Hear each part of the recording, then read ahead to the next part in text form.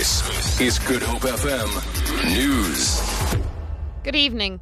The battle for control of the economic heartland of South Africa remains too close to call, with the DA and the ANC running neck and neck in Tshwane, Ekhurhuleni and Johannesburg. With 45% of votes declared in Johannesburg, the DA and ANC have slightly above 42% of the vote. The two parties are in a dead heat in Tshwane at just below 43% each, with over half the votes declared. In Ekhurhuleni, the ANC has 45% to the DA's 40%, with close to 60% of the votes in. The EFF may hold the key to a coalition administration in all three economically powerful metros. The ANC's Western Cape Secretary Faiz Jacob says they will strive to be a strong opposition after managing to win only one municipality in the province.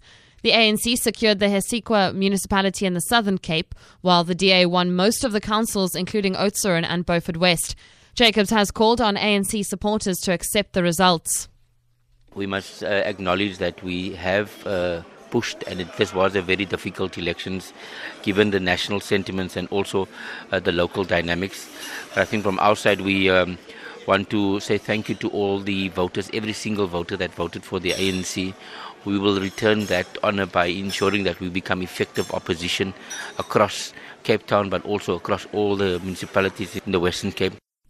DA mayoral candidate for Cape Town, Patricia de Lille, has meanwhile promised improved services across the metro. The DA leads the poll in the city of Cape Town with more than 80% of the votes having been counted. The party has 68% of the vote, followed by the ANC with 22%. De Lille says they will continue making progress.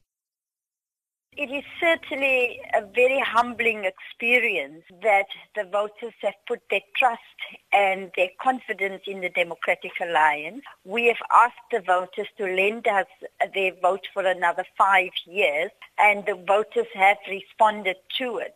It does also indicate that the voters recognize a clean governance and delivering the best quality services to all Cape Townians. Employers in the petroleum industry have agreed to resume negotiations with striking trade union SIPAWU tomorrow. This comes as the strike by 15,000 SIPAWU members working at fuel refineries and depots enters its second week.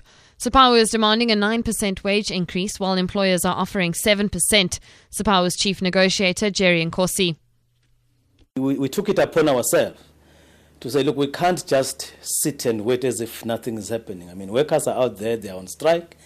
But ultimately, the strike needs to be resolved. We therefore took a decision to initiate a meeting with the employers. We wrote a letter to them requesting that we should have a meeting. We had proposed that the meeting be held today.